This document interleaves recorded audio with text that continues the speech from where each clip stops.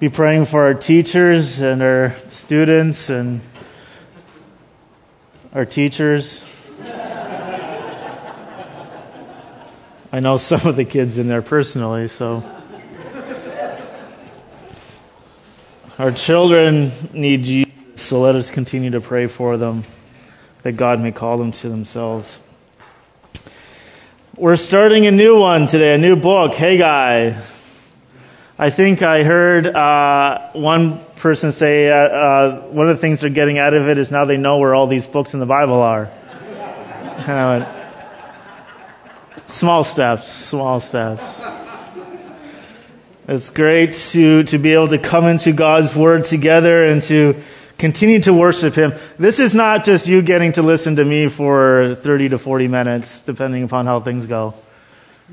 This is an act of worship. It's an act of worship for me. It's an act of worship for you. So let us continue to worship God together as we open His Word together to see what He has to say for us. Before we do that, let me pray. Father God, we just come together to worship You,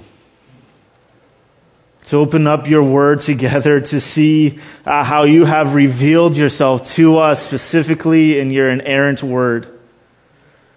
Lord, I just pray that You continue to open up our hearts and our minds. And Lord, I want to preach so that You are glorified, that Your name is magnified and lifted up high. And I can't do that on my own. So Lord, by Your Spirit, Holy Spirit, use this sermon to bring glory to Your name. May You open up our hearts and our minds to what You have to say today. May our hearts not be hard to Your word. Use this sermon, Lord, to bring joy to Your people, salvation to the lost. And amen. So if you had a chance to flip over and find Haggai chapter 1 is where we're going to be today. If you don't, there's a Bible in the pew in front of you, and you're more than welcome to take that home if you don't have one. And it says this. The word of the Lord says this. In the 2nd year of Darius the king, in the 6th month, on the 1st day of the month, the word of the Lord came by the hand of Haggai the prophet to Zerubbabel, the son of Shealtiel, governor of Judah, and to Joshua, the son of Jehozadak, the high priest. Thus says the Lord of hosts, these people say the time has not yet come to build the house of the Lord. Then the word of the Lord came to the hand of Haggai the prophet. Is it a time for you yourselves to dwell in your paneled houses while this house lies in ruin? Now therefore, thus says the Lord of hosts, consider your ways. You have sown much and harvested little. You eat, but you never have enough. You drink, but you never have your fill. You clothe yourself, but no one is warm. And he who earns wages does so to put them into a bag with holes.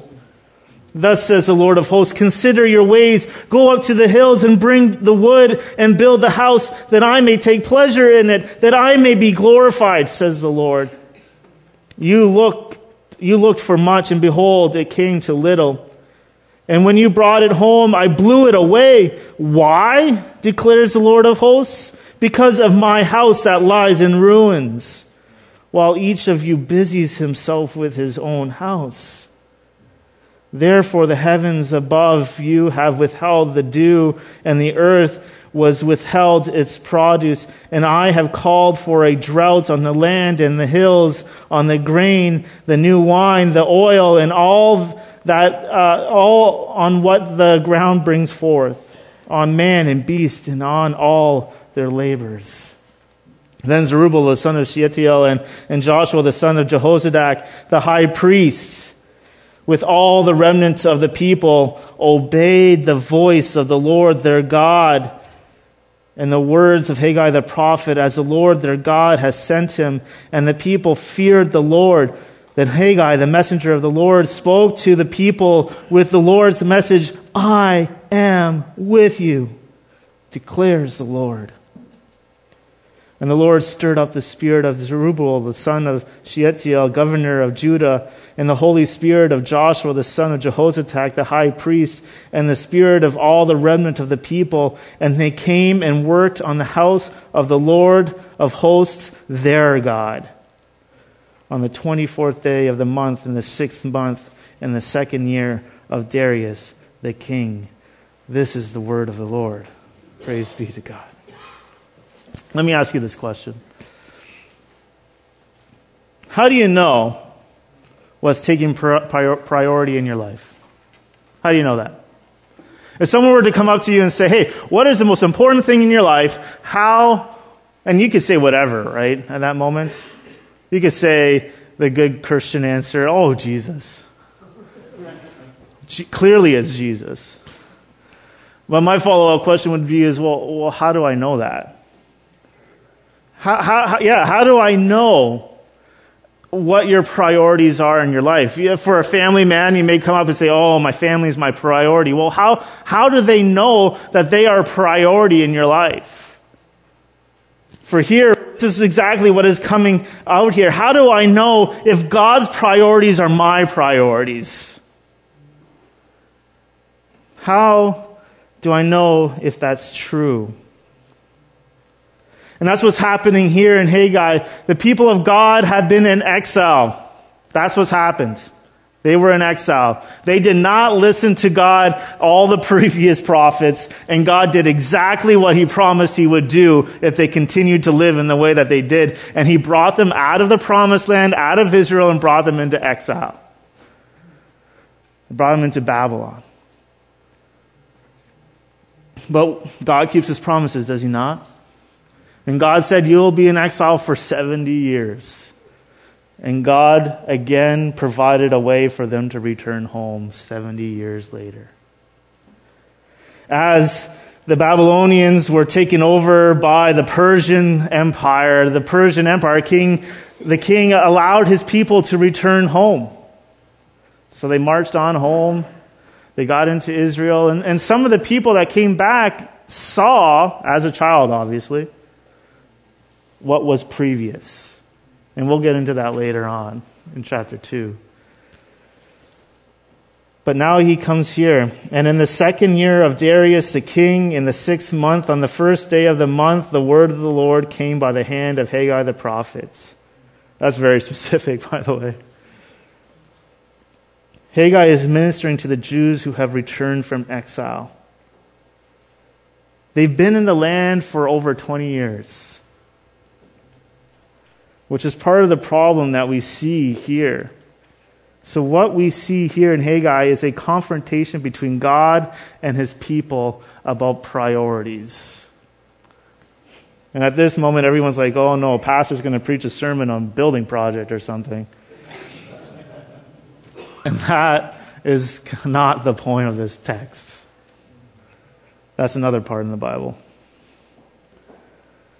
See, we have this challenge, a challenge to reassess things in these first few verses. In verses 1 to 11, there's a challenge to reassess.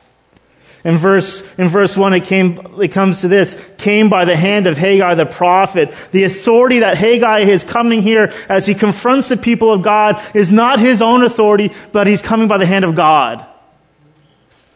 They're his words. He is God's instrument to proclaim this warning to God. And even in this challenge, you see a lot of grace of God in this.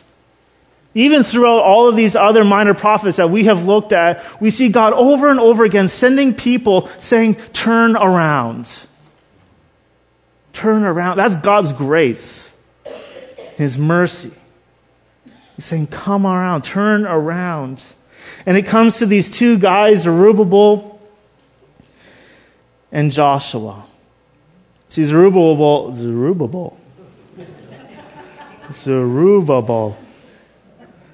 Say that fast 10 times. Is the grandson of the former king of Judah who is in exile. But even in this text, there's a reminder of this, is who's on the throne in Jerusalem at this time is not the king of from the king of David.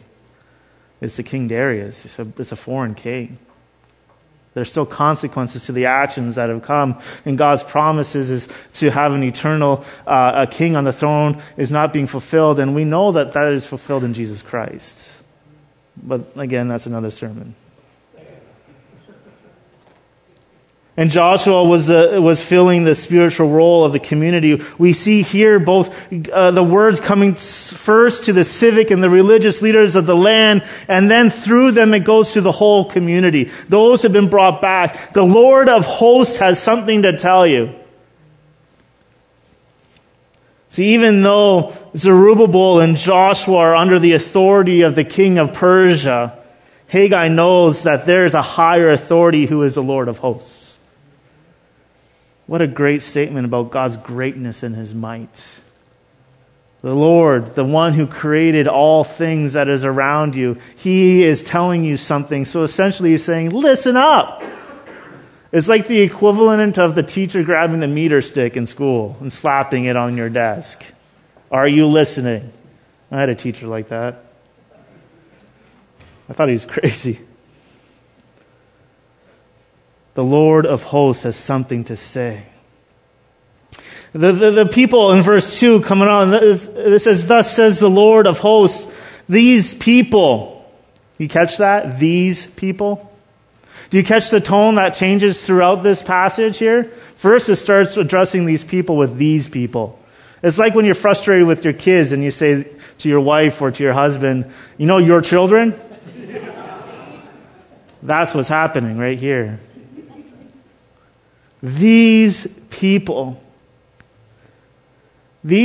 say the time has not come to rebuild the house of the Lord.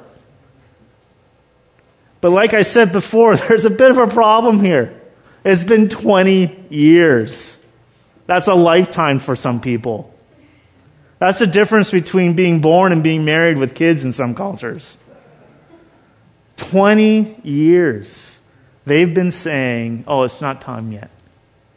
It's not time, God. It's not time, God, for us to build your temple. It's not time yet. And then the word comes to Haggai, the prophet, again, and he says in verse 4, it is, and this is this amazing rhetorical question, right? You can feel the implications of what is happening. Is it a time for you yourselves to dwell in paneled houses while the house of the Lord is in ruin? For me, when I think paneled, I'm thinking of that, that old school basement stuff that looks awful, right? That's not what this is talking about. See, the whole idea of paneled housing is a sense of comfortable. They're comfortable. Their houses are rich. They're well established. They're the great homes. They've put their granite countertops in and their stainless steel appliances. And they're still saying, it's not time yet. It's not time yet. And the question that comes up to me is this, is why is God so concerned with the building of his house? Why is he so concerned with the building of the temple? See, God's house, the temple, had two functions that we need to remember about. This is the place where the sacrifice of sin was taking place, but it was also where the glory of God dwelt. See, their neglect of the temple over the past 2 decades really shows an indifference to God's dwelling with them and their own sin. See, again, this has nothing to do with the building project. This has something to do with something far greater than a building. Does our God need a house? No. He owns everything. He doesn't need a house. But what does it show us is this people's apathetic. They're apathetic towards what God has done. For pursuing their own needs first, the people had failed to live as the covenant, the promise people of God. So in turn, the God withholds the covenant promise. See, it represented God's dwelling place with his people and was where sacrifices were offered to remove the guilt of sin. Folks, for 20 years, longer than 20 years, their whole exile, plus the 20 years, they have not been dealing with the sin in their life. Nor have they cared about the presence of God. Do you see why God might be a little concerned with what's going on here? The people of God had been without a place of sacrifice in God's dwelling for so long. So let's give the benefit of doubt here, right? Let's give the benefit of doubt because we can do that. Let's be the devil's advocate. I like to do that because it's just fun. Maybe they thought all the stuff that was happening because they were still under the curse of the 70 years of exile. Maybe. So maybe all of the agricultural problems, all of the fields that weren't producing as much food as they thought they should, maybe God, that was happening because, I don't know, maybe we're still under that covenant curse for disobeying you 70 odd years ago. Maybe. Maybe they didn't want to be like King David in 2 Samuel 7, who thought that he was good enough to build the kingdom of God. And God's response to him was, for my sake, your hands have been filled with blood. You cannot build my temple. Maybe, right? Or maybe it was just simply pragmatic. Resources are pretty scarce. Maybe it was just about giving priority to their own material needs. The Persians historically at this period of time were getting ready to invade Egypt. And as a vassal state, their responsibility was to do what? To produce and to give resources to their emperor in Persia for the invasion of Egypt. Well, maybe things were just scarce. See, whatever the reason that was given to justify not rebuilding the temple, it's pretty clear what happens in this next few verses, right? In verse 3 it says, then the word of the Lord came to the hand of the prophet. And he says in verse 4, hold on. Why is your house all built and mine's not? Sometimes, not every time. This is more of a rabbit trail, but it's important. Sometimes, not every time, what happens is because of sin. Okay? But sometimes it is. Sometimes we wonder why we're so financially having so many problems. And we're like, oh God, you're just not providing. Well, but if you keep spending your money like loosey-goosey all the time, then obviously there's going to be ramifications of that. Right? Because how can we expect God's blessing if we aren't being obedient ourselves? I'm not talking about the blessings here as a sign of God's presence. The point is that they didn't have God's presence at all. Not that they were going to get more stuff. They just didn't have God's presence at all. For what we'll break into eventually here is all these agricultural things were tied to the very presence of God being with his people. That's what they were a sign of. And with all of the mess that was happening as they were in the promised land, it was a sign that God's presence wasn't there, and they still continued to not care. They continued to put their granite countertops in their house and not care about the presence of God. As we see in verse 4, the people are saying that that it's just not the time yet. A few years ago, I was listening to a speaker, and he talked about our relationship to kids. He was talking to a group of men aging from 12 all the way up, but it was important for even those kids to hear, is how do I know, again, that question, how do I know my kids, my family is a priority? What happens when I say to my kid, I'm just too busy? Right? They come up to me and say, let's use an example, Dad, let's play catch. And I say, you know what, I'm just too busy right now. What does that tell them? That's the heart-wrenching problem, right? What is this saying right now? When we see the people of God saying to God, it's just not time yet. So what's going on here? The people had procrastinated on the building of God's house to work on their own, and this rhetorical question exposes the core problem, prioritizing self-interest ahead of God's purpose. They had selfishly sought their own comfort over obeying what God has asked them to do. They were no longer seeking first the kingdom of God. They were seeking their own comfortable. And you see that again in those panel houses. These elaborate houses with wooden walls and wooden ceilings. They live in a comparative luxury while God's house lies in ruin. They had used the resources to build their own homes that they said weren't available for God's house. You know, we see that all the time when people say, "Oh, I don't have any money." And you're looking around and going, "What?" So God comes in verse 5 and says, "Consider your ways." Hey, how's this going for you? How are your sense of priorities working out for you? The answer is not. They desired to flourish, and instead they were failing, all because they had rejected God as the primary object of their worship.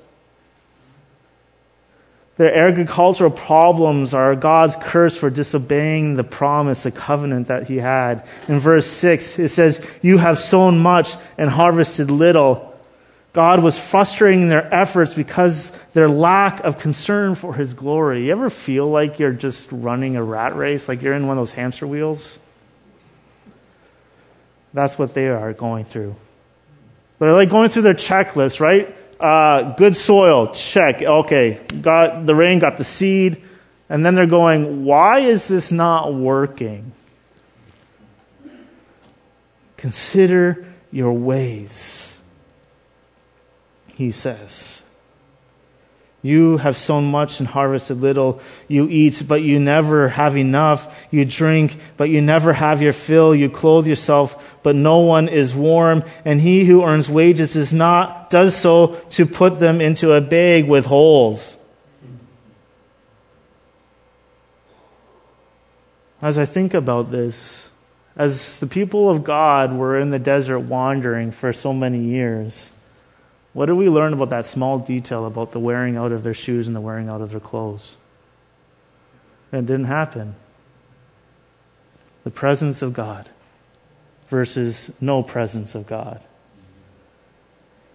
See, God says do something.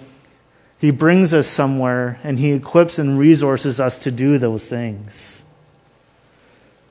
God isn't one of those awful people like your old boss who told you to do something but didn't train you nor equip you to do it. God says, I will tell you to do something and I will give you the ability to do it. And then he comes a second time in verse 7. Thus says the Lord of hosts, consider your ways. Okay, so let's consider it again. Instead of working on your own place, why don't you go up to the hills, get some trees and chop them down and then bring them down and build my house? It's the second time that God directs his people to walk differently in the future. And in verse 8, he says, why? That I may take pleasure in it and that I may be glorified. The reason for the building of the temple is not for their own blessing, but for God's pleasure and glory.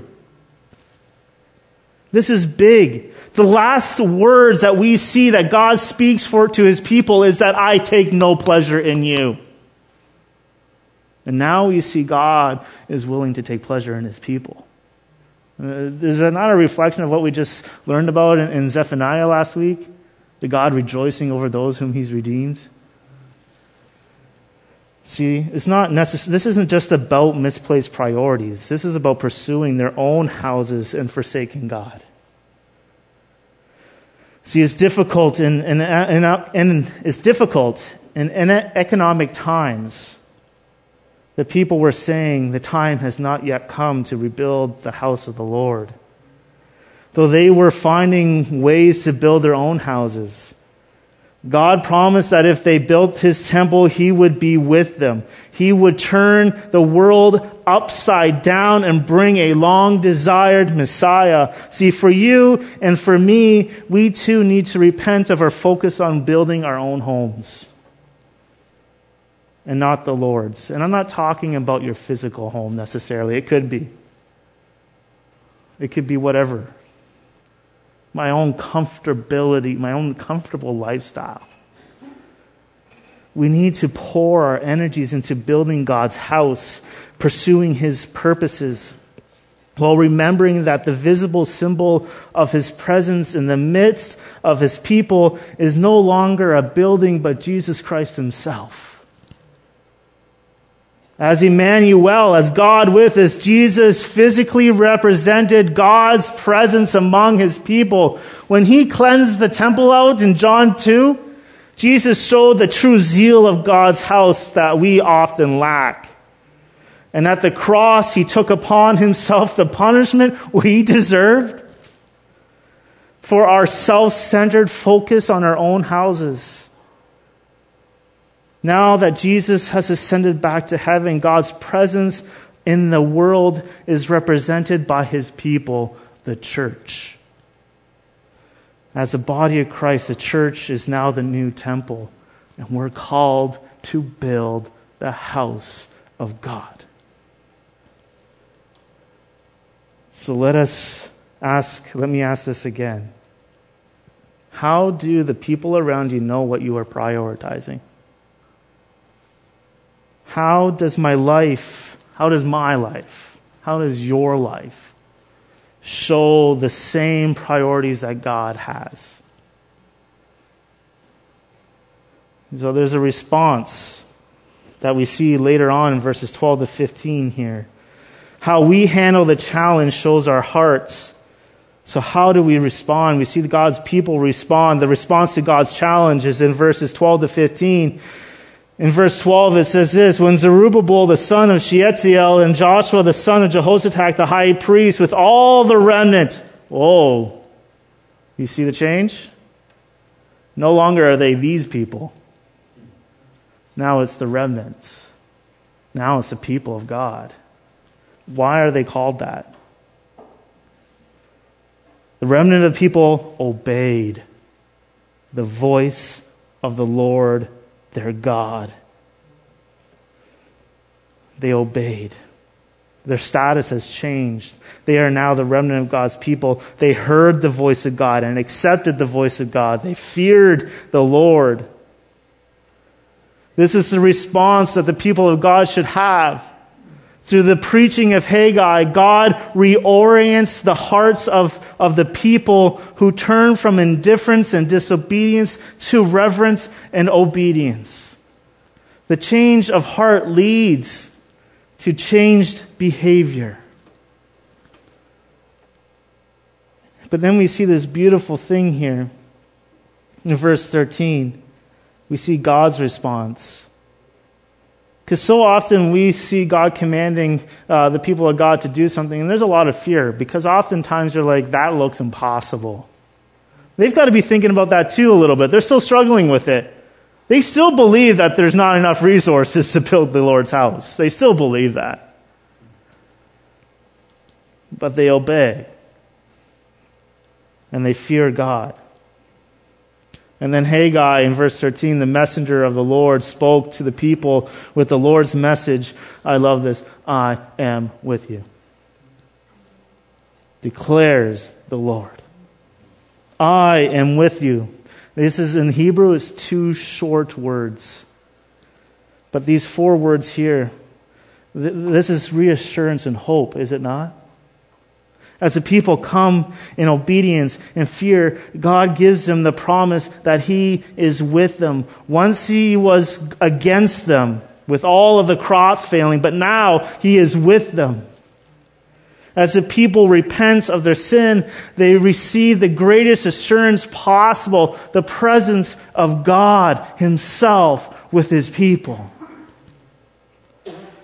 God's gracious presence with His people is the heart of that covenant, that promised relationship. And then in verse 14, we see this wonderful thing here, their God. And the Lord stirred up the spirits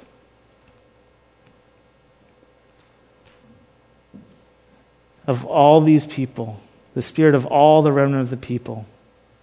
And they came and worked on the house of the Lord of hosts, their God. One thing that I find always amazing is this, as terrifying as it may be to be stepping out in obedience to our God, when I do that, it's amazing how my heart changes. isn't it? It's amazing. See, for me, I've said this before, I'm not the classic evangelist. I'm not. I grew up very comfortable. A comfortable church, a comfortable life. I didn't have to worry about anything. And in a context where we didn't really have to push people to not be comfortable. It was good, it was kind, it was nice to be comfortable. But God tells me to do something very specific, right? And that's to go tell other people about the Lord Jesus Christ and the gospel. And I don't like it. I don't. With all that's in me, I don't.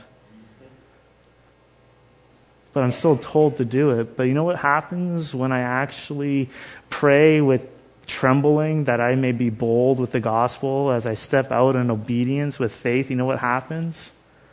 Suddenly, I have words to say when I didn't have them. Suddenly, I have clarity of thought. Suddenly, the presence of God is with you. We see that as the Spirit of God stirs them up. God himself brings about his people's response by his presence with them. God's Spirit works successfully through his word, which Haggai has given in order to achieve his sovereign purpose. The outworking of repentance is renewed obedience. If I'm truly repentant of something, I'm going to change. So what? Through trust and obedience, God's people will have communion with him and be on mission as light to the nations. That's the so what. What is our response as Christians? What is this? If you haven't figured out how to apply this to yourself, let me help you here. What does this mean for you and for me? Build the house of the Lord. And I'm not talking about this church, this building. This isn't the church, by the way, this building where we meet, where we're blessed with. It's a blessing to be able to meet here. But I'm not talking about this. This is a building. I'm talking about build the house of the Lord. This passage isn't talking about a building project, which we may have one in a year or two. We'll talk about that another time. The temple was important because it is what we see in verse 8, that it brings pleasure to God that he may be glorified. Under the new covenant, the place of sacrifice in God's glory is now located in that one person, Jesus Christ. The once for all sacrifice on the cross is the only sacrifice for sin that God takes pleasure in. And what we look at in John 1, verse 14, Jesus himself is the ultimate dwelling place of God's glory. So for you and for me, to build the house of the Lord does not mean going to the hills and getting wood. Which, thankful for. It means building a spiritual house. By bringing people to Christ, who then incorporates them as living stones into a new temple built on his cornerstone, who is Jesus Christ. Well, Haggai in chapter 1 told his original audience to build God's house. To us, he says, build God's kingdom. See, as a church, you've heard me say that we are called to be disciples who are making disciples of Jesus Christ. That is our call. And people might think, oh, that's just a new slogan. No, it's biblical. It's in the Bible. It's there. It's in Haggai. You and me, you, all of you, are called to be faithful disciples who are making disciples of Jesus Christ. It's not an option, it's a command. So when we come and we think that all of our ministries, all of our programs, it's like we're running like a hamster in a wheel and we're like, what is going on? Sometimes we got to ask some hard questions. sometimes I have to ask some hard questions. How are we discipling people? How are our ministries, the ministries we support, the missionaries we support, our programs, our prayers, our actions, yes, even our money, how is it all working in the call to move people into a closer walk with Christ? Because that's the priority. That's the job. And how are we ourselves going out and making disciples of Jesus Christ? Are we bringing people to Christ? Are we lifting Christ up so high that other people can behold the glory of Christ? The gospel is so good. I really want other people to know it. We talked about that briefly at our prayer meeting. I'm not the outgoing type. Believe it or not, what I am on a Sunday is not what I am during the week. You can ask my wife. I'm going to go home and crash because I'm an introvert. But I'm still called to do something, right? And God has still gifted me in certain ways. So a few years ago on Halloween, my Steph and I were talking about it. Literally, the whole neighborhood comes to your door. I'm not going to their door. There's no way. No way. I'm not knocking on doors and saying, hey, let me tell you about Jesus. But now they're coming to mine. Now they're on my property, suckers. Right? So we get these little bags, we get tons of candy, we spend more money than we probably should on candy. And we put the gospel tract in each of them. That's how God has equipped me. So the question comes to you, how has God equipped you? How in your personality, in who you are as a person, how are you being faithful to what God has called you to do to be disciples who are making disciples of Jesus Christ? You could come up with a whole slew of excuses, just like the people of God. But if I'm putting my comfort above what God has called me to do, I'm sinning and I need to repent of it. And I do it all the time. All the time. One of my favorite things to do is to go to a movie by myself. Yes, in a nice dark room, in the corner, with my popcorn and my pop. And jogging pants too, because I just don't care. And it's funny, right? And sometimes you just need that. I need to recharge and be by myself. But my whole mentality going to the movie is that I don't talk to anyone. You see the problem with that? You see the problem with my mentality? It's sinful. I should be open to being able to proclaim the good news of Jesus Christ. Christ has died for my sins and he rose again. Yet not I, but Christ who in me. What an amazing truth. Build the house of God. But I need to be clear that there may not be financial blessings that come from this. This is not what this passage is talking about. That is called prosperity gospel, and it is a false gospel. And anyone who proclaims it is a false teacher. I said it there. And if you want, I can give you names, but I won't, because people might get offended and miss the whole point of the sermon.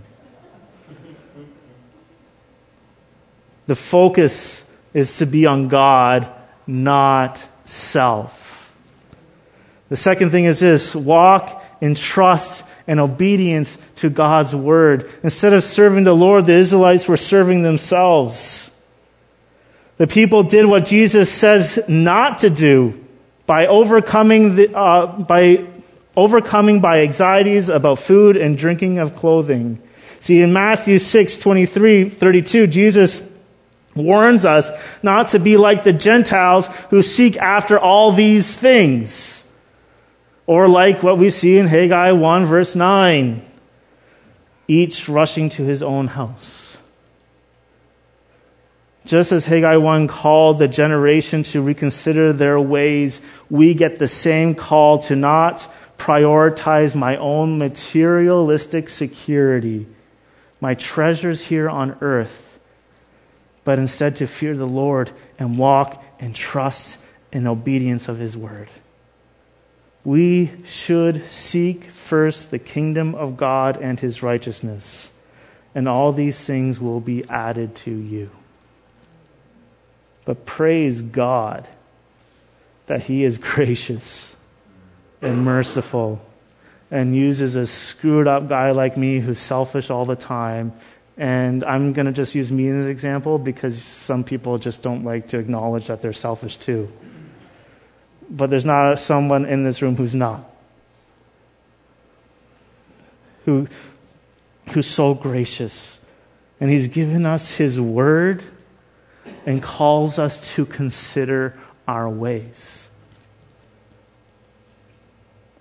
And if you notice, God changes the people's hearts through the faithful preaching of a man. It's amazing what God will do. How will you respond to the challenge to build God's kingdom? Will you say, not at this time. I haven't taken an evangelism class. Whatever. I don't have money. I'm an introvert. By the way, not everyone is an introvert. There are some people who are extroverts. Okay? I don't want people to not like me. Right? I want to be liked. I don't want to offend anyone. In my Canadian culture, I don't want to offend anyone. No, what are you going to do? Haggai 1 says to us, now is the time. It calls us to commit ourselves to seek first the kingdom of God and his righteousness, to make this our first priority, not what we did with the leftovers of our time and our resources. We are called to be disciples who are making disciples of Jesus Christ. And when the Lord of hosts tells you to do something, what is your response? When God tells you to jump, you jump, praying that he's got something figured out for the bottom. Through trust and obedience, God's people will have communion with him and be on mission as a light to the nations. It's hard. I don't always get it right. If you remember Corey McKenna preaching here a couple of times this past year, that guy's nuts. And maybe he'll watch this and he'll hear me say that. I'll get a text message saying, you called me nuts. I said, I've said it to your face. I'm not like that. The first time I've ever been involved in ministry in London was when I met Corey McKenna 5 years ago. And I got the short end of the stick, and my boss, my senior pastor, told me to come to London with a guy in our church who wanted to be equipped to be an evangelist because they needed a pastor to go with them. We had to go on the streets and share God. Stranger danger, okay? I don't do that. But God has equipped that man to do things in a certain way. How has God equipped you to do what he has commanded you to do? We come up with excuses all day long. I get that it's hard. And I know you can get anxious. But if we are anxious that devoting our best endeavors and first fruits to the Lord will leave us short, we must trust the words of Jesus.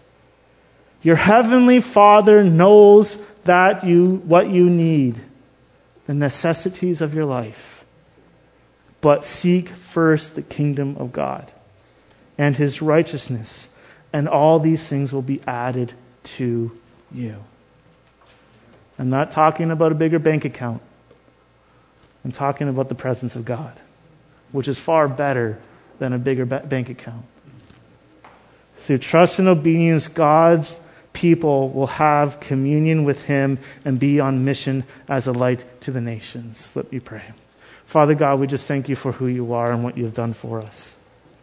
As we continue to worship you today, Lord, I pray that you are indeed glorified. I pray that we would remember what you have called us to do, Lord, that you would convict us of all the excuses we come up with in our life. May we seek first the kingdom of God. May we trust you to do what you called us to do. God, I pray that through our faithful obedience, you would revive our hearts, revive my heart? Would you revive the hearts of those in London? May you revive this city, Lord, as we are faithfully obedient to you. God, you can do great things. We read throughout history, church history, that you have done great things. Lord, I pray that you will use our weakness and magnify your name this day. And amen.